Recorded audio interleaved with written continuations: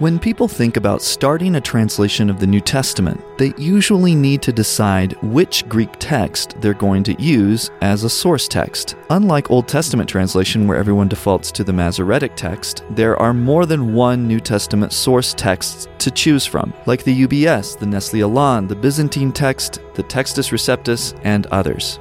And some of the modern popular ones are locked down by copyright.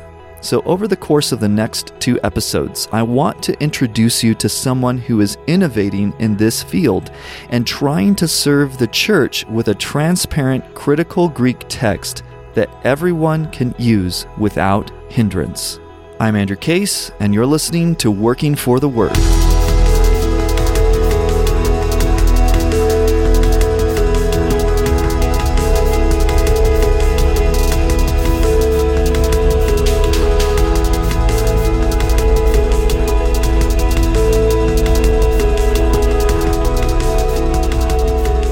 My guest in this episode, Alan Bunning, received his education in New Testament Greek from the Kensington Theological Academy under the tutelage of Dr. David R. Dilling, and received his D.Lit degree for his work done in textual criticism. Alan's primary background is in computer science, and after working in the industry for many years, he became a college professor working as an assistant professor in computer information systems at Ivy Tech Community College, and then was a senior lecturer in computer science at Purdue University. He retired from Purdue in 2020 and now devotes himself to working full-time as the executive director for the Center for New Testament Restoration.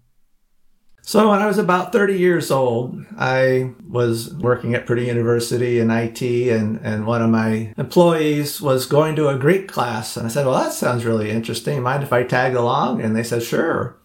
So I ended up sticking with it. Took a year of Greek. Near the end of the class, they said, well, and there are different Greek manuscripts that people translate from. And I'm like, what? Whoa, what is this you're springing on me? Well, which one's right? What is this? And so the class wasn't designed to really answer those questions. So I then set out to say, well, what are the differences? I got on the internet and downloaded several different Greek manuscripts. And indeed, they were different. I realized in that process that even the ones on the internet that claimed to be the same thing were all different, and that's kind of like another story. But anyway, ended up putting about 6 Greek texts that people would typically use to translate from on the internet, and assembled them together and made a collation out of them, and then realized, well, all these texts are made, after the printing press, over 1,000 years later. What are they based on? So it didn't really answer my question. Seeing that they were different was eye-opening, but then why are they different and what are they based on? Yeah. So that led to a journey that took over a decade where I went to a lot of libraries and started transcribing the earliest manuscripts and then assembling them and putting them on the website to, again, begin to see what are things based on and what is the evidence. So I kind of got a vision then of getting this information to the general public so that the general public would be able to, basically the journey I just went through would not be a black box to them, that they would be able to have some insight into the original text that people are translating from. Mm-hmm. So you wanted to give transparency to all of the variants with discussion and also make it available to the level of any layman, basically. Right. So when I first assembled all these manuscripts and put them in a collation that was still all in Greek, and my friends would say, well, it's wonderful. I don't understand it at all. What am I supposed to do with this? So a couple years ago, I was able to make that in an interlinear format so that basically they can now see what the different words mean, click on the Strong's number, and they can then see the difference. So like when you're a Bible study and say, well, your Bible reads different than mine. Some of that could be a translational issue, but some of it is just a difference in the Greek text they were translating from. So they can, pull up my website, pull up the verse and see, your translation followed those manuscripts where mine followed these manuscripts. And so they can kind of, again, it brings visibility into the process. Yeah. Yeah. So you have a website that you've created called GreekCNTR.org for everyone who's listening. CNTR stands for the Center of New Testament Restoration. Is that right? Center for New Testament Restoration, yes. Okay. Yeah. And your motto is bringing scientific textual criticism to the masses. Maybe unpack that a little bit more. What do you mean by scientific textual criticism? Right. So again, putting the raw data out there in a format people can interact with was obviously step one. And then my vision from the beginning is, okay, so now that we have the information, so again, a lot of my transcriptions there nobody ever had. So a lot of them, I was the first to do many of them, and still several of them can be found nowhere else. So first you got to get the data. Once you get the data, then we can say, okay, how do we know who's right, or what is the correct reading, or how would you even go about it? Well, as a computer scientist, I would want a scientific way of looking at it.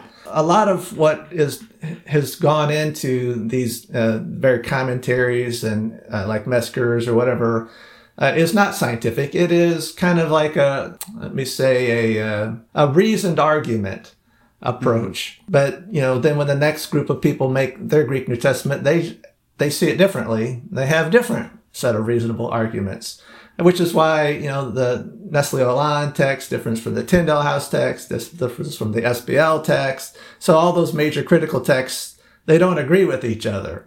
And so it's better to go down to the raw data that they're based on and say, okay, what's going on there? So the scientific part would be having basically a statistical look at the data that's not theologically biased. So again, a lot of decisions, why do you pick this variant reading versus that one, is determined by somebody's theology or worldview. So for example, Mark 1:41, almost every Bible that's been translated says that Jesus was compassionate and healed the leper, including the NIV when it first came out. But if you read the NIV version after the year 2011, it says Jesus was indignant and healed the leper. So we didn't really find any new manuscripts that changed from the time it said Jesus was compassionate to when Jesus was indignant. What changed? Well, what changed was the theological bias of the committee. Most of the early manuscripts all say he was compassionate, which is why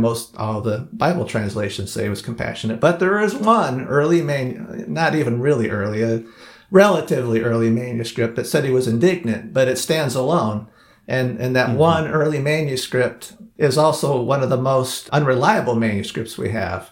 So you say, well, why would anybody choose indignant over compassionate?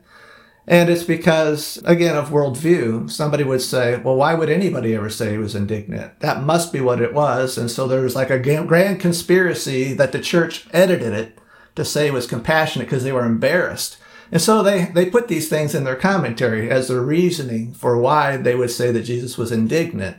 Whereas, I don't want to have a liberal theology or a conservative theology, because then you could go the other way and like everything that agrees with my theology, I want to pick those variants.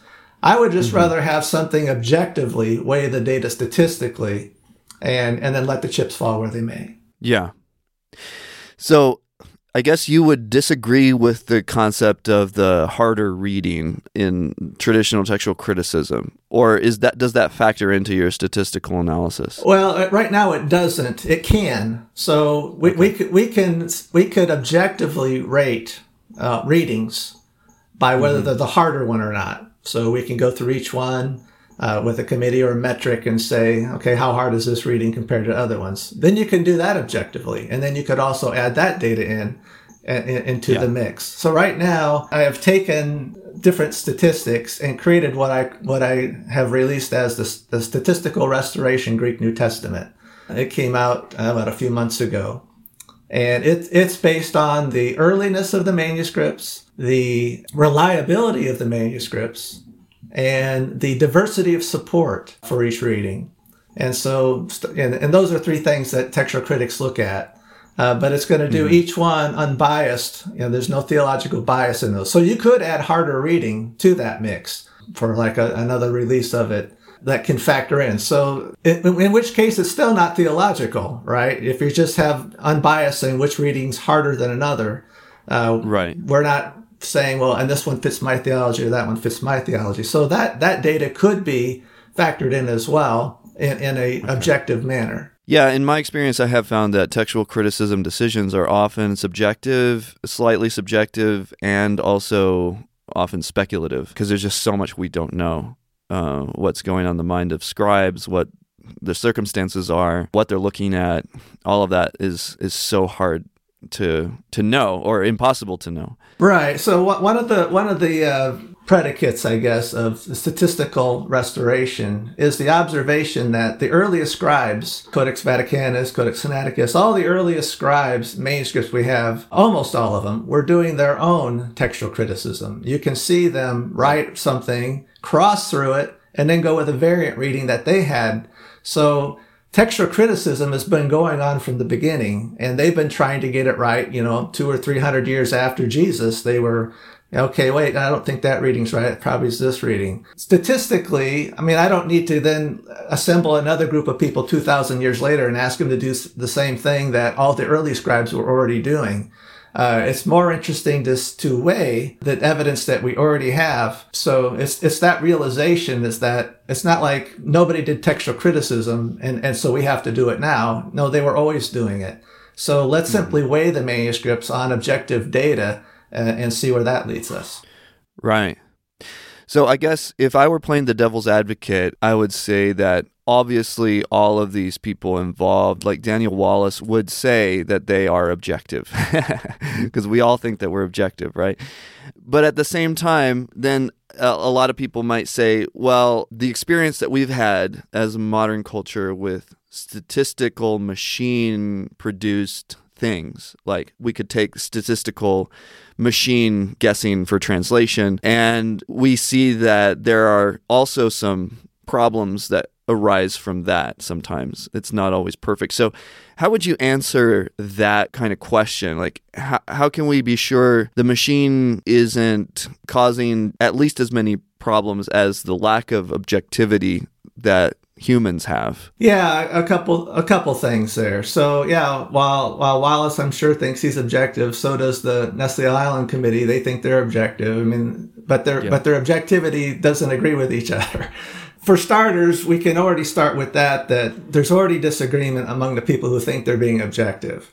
We have to use the same standard then for the computer, that if it's going to come up with something that we're going to disagree with, we would want to know why, right? Mm-hmm. And so the computer would have its, quote, reasons buried in its statistics that we could uncover. But then I would say that, if we see something strange or whatever, that it was producing, we would obviously dig down and see, well, where are you coming up with that? There aren't really any such things that I have found. But this version of the SR has what I call the expert override feature. What it does, and it only kicks on for, I don't know, maybe like 400 words or something like that. It doesn't kick on very often. But in the case that all of the experts agreed on, at least the experts in my database agreed, and the computer came up with something different, it's turned on so that it'll go with the unanimous consent of the experts. And that's under the theory that, look, I don't actually have all the data in my database, right? There's some other manuscripts that they may be looking at or something else. So it's kind of a safety net. I see. Interesting. Okay, so let me just back up a little bit here. I think one of the motivations for what you've been doing has been also to get something out there that isn't bound by the traditional copyright mentality. Is that correct? Yeah, exactly. So, Peter, James, and John, and Matthew, Mark, Luke, and John, they never copyrighted their work. That would be an amazing idea to them, that somehow somebody's going to try to copyright their work and restrict it and charge money for it. That's just so foreign to the gospel. So it was meant to be free. They said, hey, have this letter read to this other church. They want to get it out. Now, I understand, that, there's printing costs and different things. And that was true for, many centuries after the printing press. Somebody's got to pay for the paper. There's a lot of time involved. But with the advent of the internet, the distribution is virtually zero cost. You can upload something to the internet and people can download it for free, access it for free. If they wanted a paper copy, there's print-on-demand services and that can do that for them. But even the realities of cost argument has kind of been taken away, so that there's really no reason why it can't be free for everyone. Right, and we also enter into the domain of a sacred divine text, which is, I mean, even in a court of law, that's a very sticky issue to say, I can copyright that and own that myself. Something that I claim to have been revealed from heaven, I can now take ownership and claim it as my property. I think that's not only disingenuous, it doesn't even make sense to most people. How much do you know about the whole process of how this copyright works for these original texts? So if I were to say I want to translate the UBS critical text into Swahili, do I have to pay them royalties? Do I have to sign a contract with UBS to be able to translate that text? Do you have any idea how that even works? Because I don't actually. Well, my understanding is, the text is copyrighted, so there would need to be permission granted, and I think it's highly likely they would be granted permission, and maybe for free, I'm not really sure. But the copyright issue is a stickler then, that if they make this translation, it's a derivative work, so they don't own the copyright because it's a derivative work. So let's say 20 years from now, they want to revise something in it because their language drifted a little bit. Well, they don't actually own the rights to that text because it's a derivative work. So they'd have to get permission again. It just kind of locks up a lot of things. And a lot of places won't start a translation because of that. Like if you're behind a wall where it's illegal to be a Christian and to translate, they don't want to make public contact and say, hey, we're translating the Bible. Hey, will you give us permission? They just don't really want to go there. So if we can give them free Bible translation resources, that basically gets rid of one obstacle to getting the Word of God, translated in other languages. So, okay. So do you have any idea about the major translations, like the NIV, for example? Obviously, the NIV is, at least in partnership with the United Bible Societies. Do they have to pay royalties? Did they use, for their critical text that they used, did they use a critical text, or did they use several different texts, kind of their own eclectic approach? Do you have any idea? Yeah, I believe in that case, they used an eclectic approach.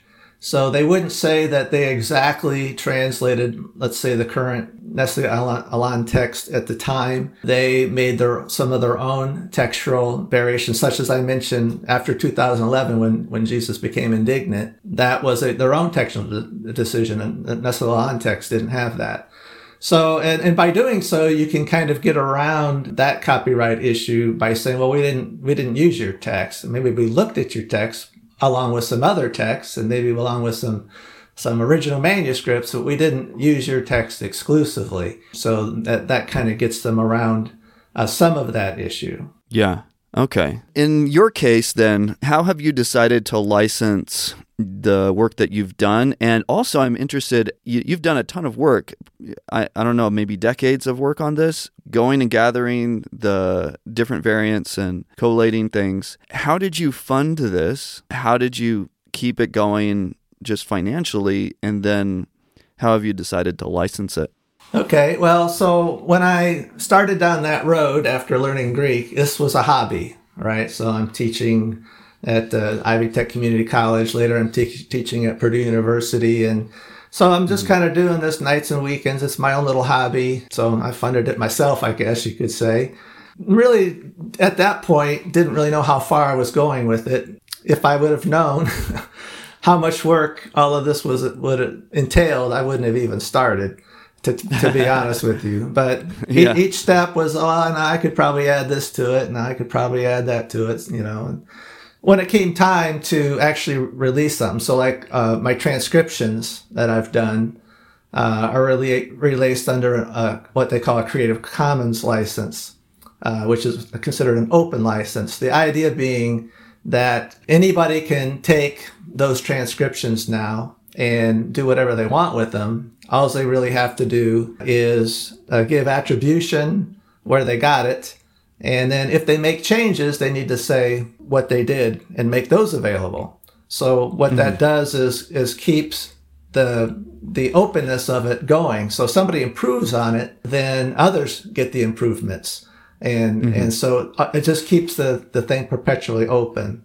Now I released 3 Greek texts, just Creative Commons by, which means you just have to give attribution. So the statistical restoration text I'm talking about, you can use that whatever you want. You can make derivatives. You can do whatever you want with it. All you really have to do is give attribution where you got it from. So the attribute, it's not like, oh, gee, I need lots of attribution. What that does is kind of establishes a chain, at least, of, what's the word I'm looking for?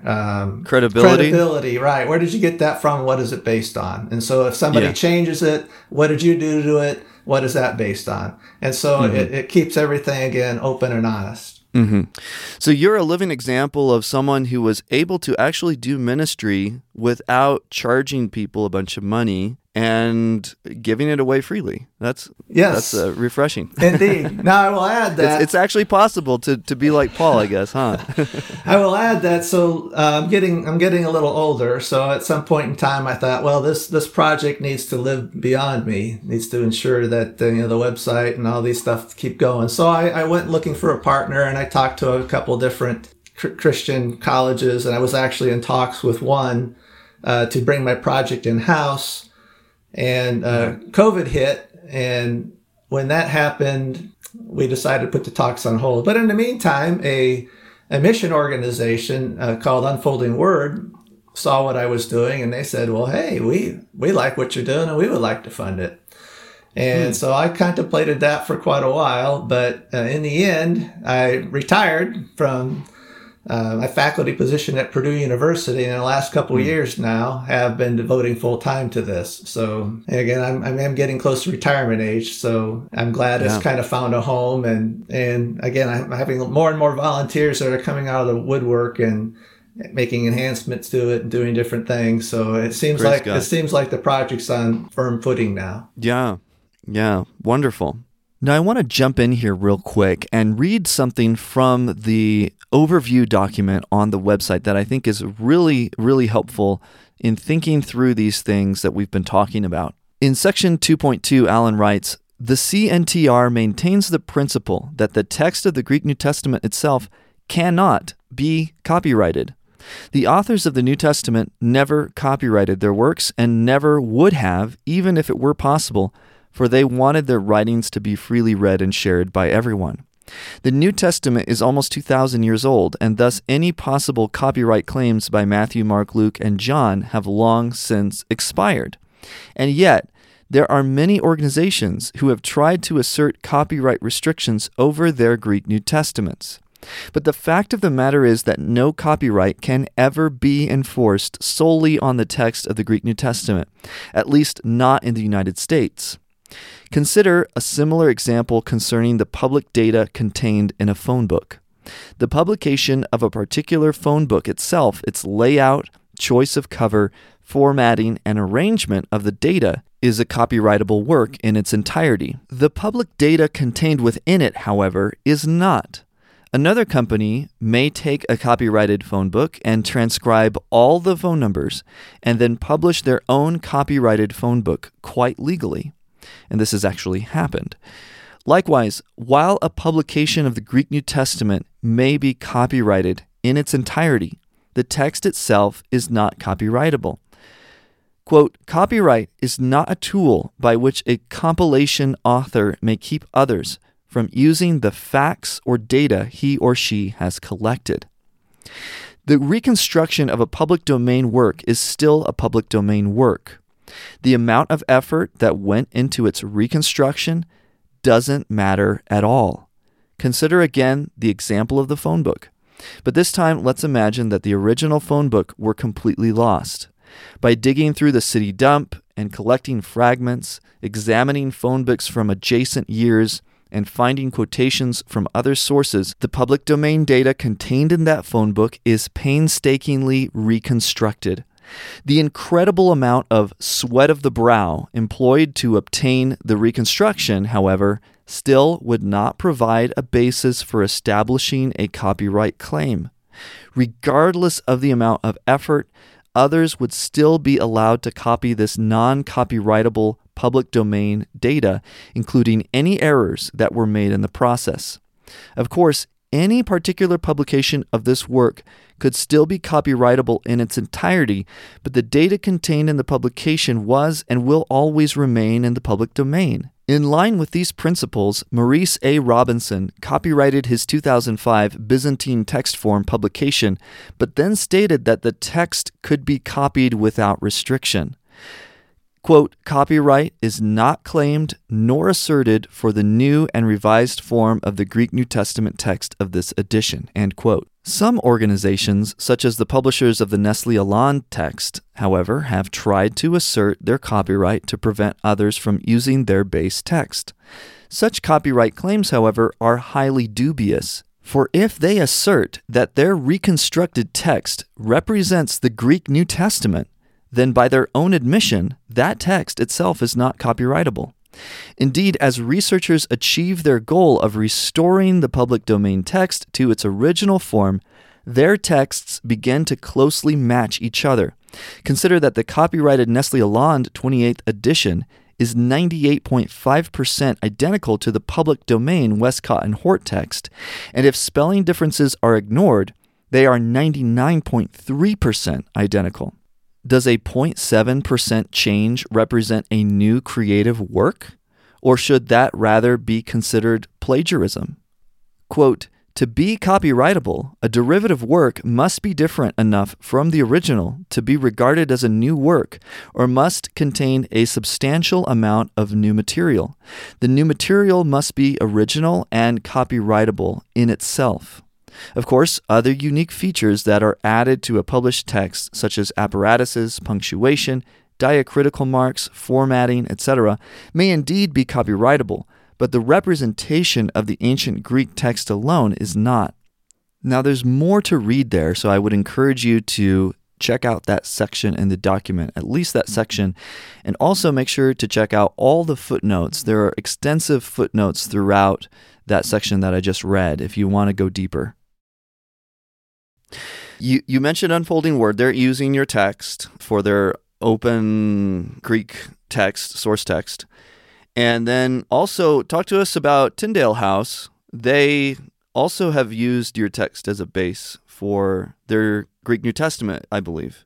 Yeah, I'm not privy to all the details. My vague recollection was one day somebody put my work up on the screen at some conference. I don't even know what it was, and somebody saw that and said, "Wow, yeah, we can use that. We can go through that and make a Greek text." I didn't really know this was going on. I guess some people from Tyndale House would email me from time to time asking questions or pointing things out, and yeah, they did use my collation to help them come up with the Greek text. It was good to establish a good relationship with them and try to help them out however I could. Yeah, that's great.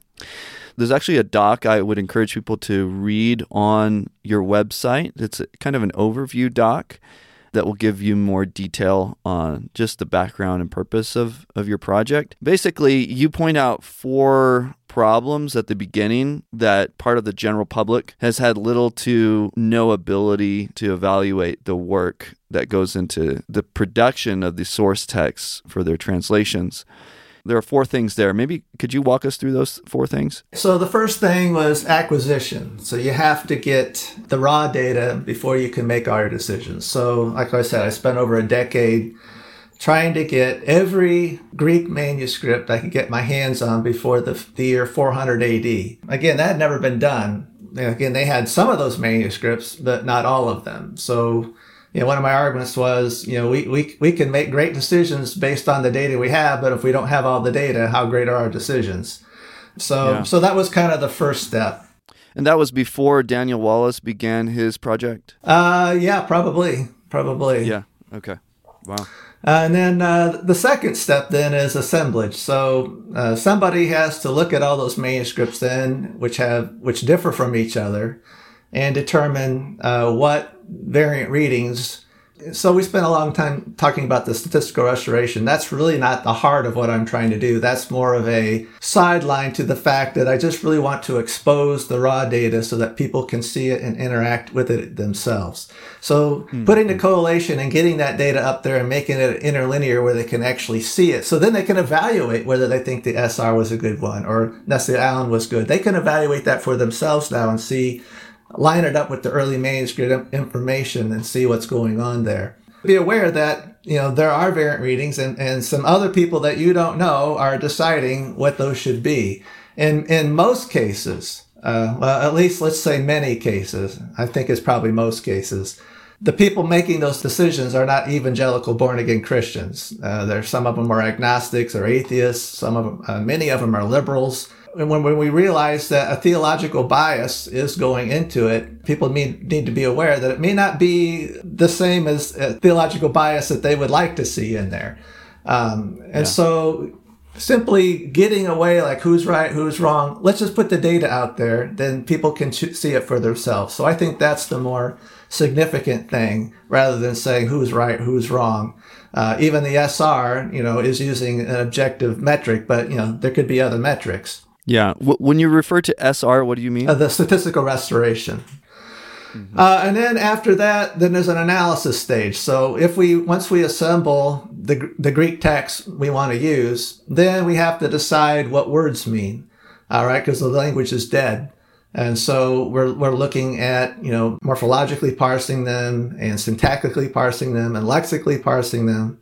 One of the other firsts, again, was that I was able to do that for all of the early manuscripts and the major critical texts, all the texts in my database to the same scheme. So which was great for, again, comparing them. So you might find one text using one system and another text uses another system. At least all texts now have been parsed using the same scheme anyway. So there's a small amount of subjectivity in that. There is some subjectivity in some of the parsing. Some one word could go this way, it could go another way, but that's a smaller example of subjectivity there. The last step would be at adaptation. So that's where you're actually going to interpret then. You got your text, you got this parsing, you're actually going to interpret it and translate it into some language. And so, again, each one of these four processes that went on has some subjectivity, some more than others. And so, I subscribe to the statement that, God's word's inspired and inerrant in the original autographs. When it comes to these four steps, men are doing these, right? There's no guarantee that men have been divinely inspired to determine which variant readings should be included or divinely inspired in their translations. So again, if we put the data out there, people can then see for themselves. But right now, all four steps, people just basically go to a bookstore and buy a Bible, and all four of those steps went on by people they don't know, and they have had no ability to look at that data or even know it exists and to make any kind of determination for themselves. Bringing all that to light is part of the goal of, bringing scientific textual criticism to the mass, where we can expose the data and processes so that it can be visible. Great. Now, on your website, or in that doc that I referred to earlier, you say that the CNTR maintains the principle that materials related to the Greek New Testament should be represented in Koine Greek wherever possible.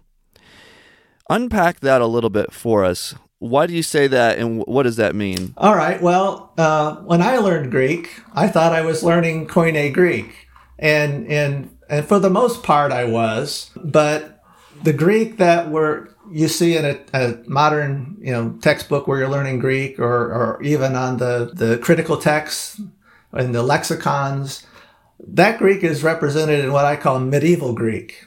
So the original Koine Greek had no punctuation, had no accent marks. The characters actually look a little different, some of them. There were no spaces. So if we really want to get back and, evaluate stuff from the beginning, the origins, then we need to uncover that as well. So the punctuation in a Greek New Testament isn't divinely inspired either. So if you pick any Greek modern text, they're all punctuated differently. Well, that wasn't in the original. Paul didn't write that. If we can unpack some of these things that have been added onto it, that again, it gives us a more accurate version of what the choices were, what the possibilities were. Simply learning that, and then also learning, so for example, and you would see this in the collation, that these early manuscripts spelled words all differently. They spelled words phonetically. And so there wasn't like spelling rules like we have today. So anyway, in the process of understanding Koine Greek and what you have, you then see areas where there is some ambiguities and see where there is some subjectivity in what's going on.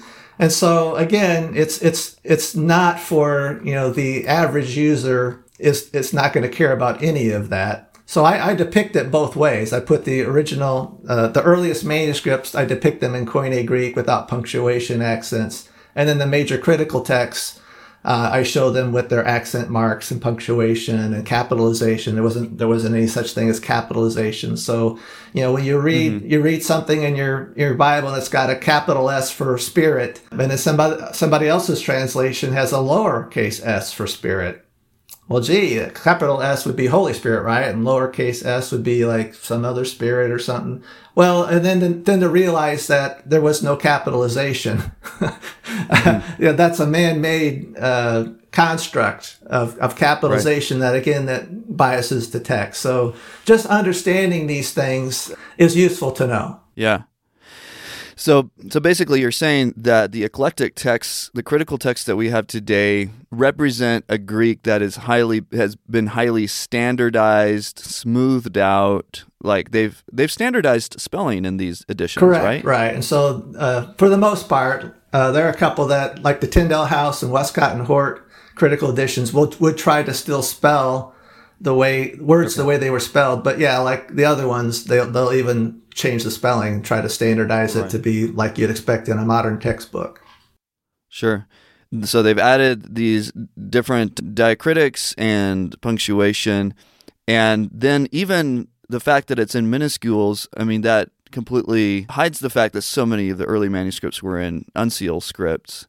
I don't think most seminary students who have taken years and years of Greek, if you give them an uncial script, a manuscript, they won't be able to read it. Right, yeah. It was a surprise to me. Like, what is this you're showing me? Well, that's actually Koine Greek. That's what you're showing me. Yeah, it's hard. It's definitely hard. And I guess their goal is to just make it a little easier for a lot of people to have access to beginning students, etc., people who haven't been able to had the luxury of studying Greek in all of its forms for 50 years. Yeah, yeah. So that's not necessarily a bad thing. It helps pronunciation, but I noticed that there is a trend among some to try to get back to the original Koine Greek pronunciation and learning Greek with the original Greek characters and without the accents, because we don't have the accents over the words in English, right? We just know what one to stress, whatever. Same thing. You would learn Greek the same way, and you would know what to stress and what so you don't need these marks over there to necessarily do it. But for somebody just learning, some of these aids are useful. Yeah.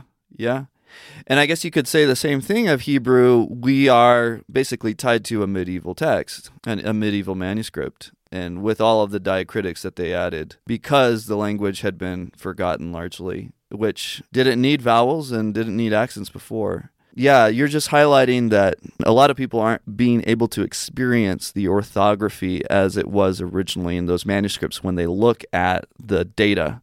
And you want to represent it as closely as possible to the original data so they can see how those kinds of variants could have crept in based on the way it's represented in the manuscripts, not in a medieval text. That's right. So in some cases, in textual criticisms, a difference is caused by one letter different, right? So in that case, spelling does matter. Right. And this is something that I've faced myself, is if you're looking at a standard text with the medieval representation and minuscules and all of that, and with the spacing, It is hard to imagine it all scrunched together without any spaces and maybe in all capitals, and how those letters could be confused. So without being able to see that really clearly, it is harder to make a really good value judgment on how this textual variant could have happened. So that's really useful. Yeah, so obviously the CNTR website's still a work in progress, and there's still a lot more things that will come up probably in the next year or so. The idea is eventually there'll be an English translation on there, a very literal one, that you can then hover over a word and it would then show you the Greek that corresponds with that. Right now you can already, from the collation, click on, see the collation, click on an individual manuscript. It will take you to that manuscript. It will show you the transcription. And then you can click on an image and it will pop it up. And so you're staring at the actual manuscript that it was all based on. And so I do have the feature of adding spaces, which you can eliminate through a filter, so that you can look at the transcription where the words are divided or not, and then also look at the image. So the idea is we want to be able to, for verification, we want to be able to, take an English translation and drill all the way down to the bottom. Like, you don't think that manuscript said that? Well, let's look at it and see. You don't think it should be parsed that way? Well, let's look at it and see. So that everything, top to bottom, shows you basically the credibility of your translation. Yeah. And normally, the functionality that you just described on your website would come at an extremely high cost if you were talking about a standard, paid for Bible software out there. That functionality would be very expensive to obtain. And I think it's just such a great model and example of how this can actually be done, accomplished, and provided to the church as a gift that God is going to bless many people with, and that's really wonderful to hear. Yeah, and that's the blessing that I've seen. So for me, it's kind of like action at a distance. I don't know the name of probably anybody who's been translating it. Well, I take that back. I do know 2 or 3 people have emailed me and are translating the Bible directly from my website. But I know that the first Greek text I released it was the BHP, the Bunning heuristic prototype. That unfolding word is used for their base text, and it's been translated in 100 different languages. And so, knowing that, we're knocking these barriers down, people are interacting with this material and translating it into languages that have never been in before, that is a blessing.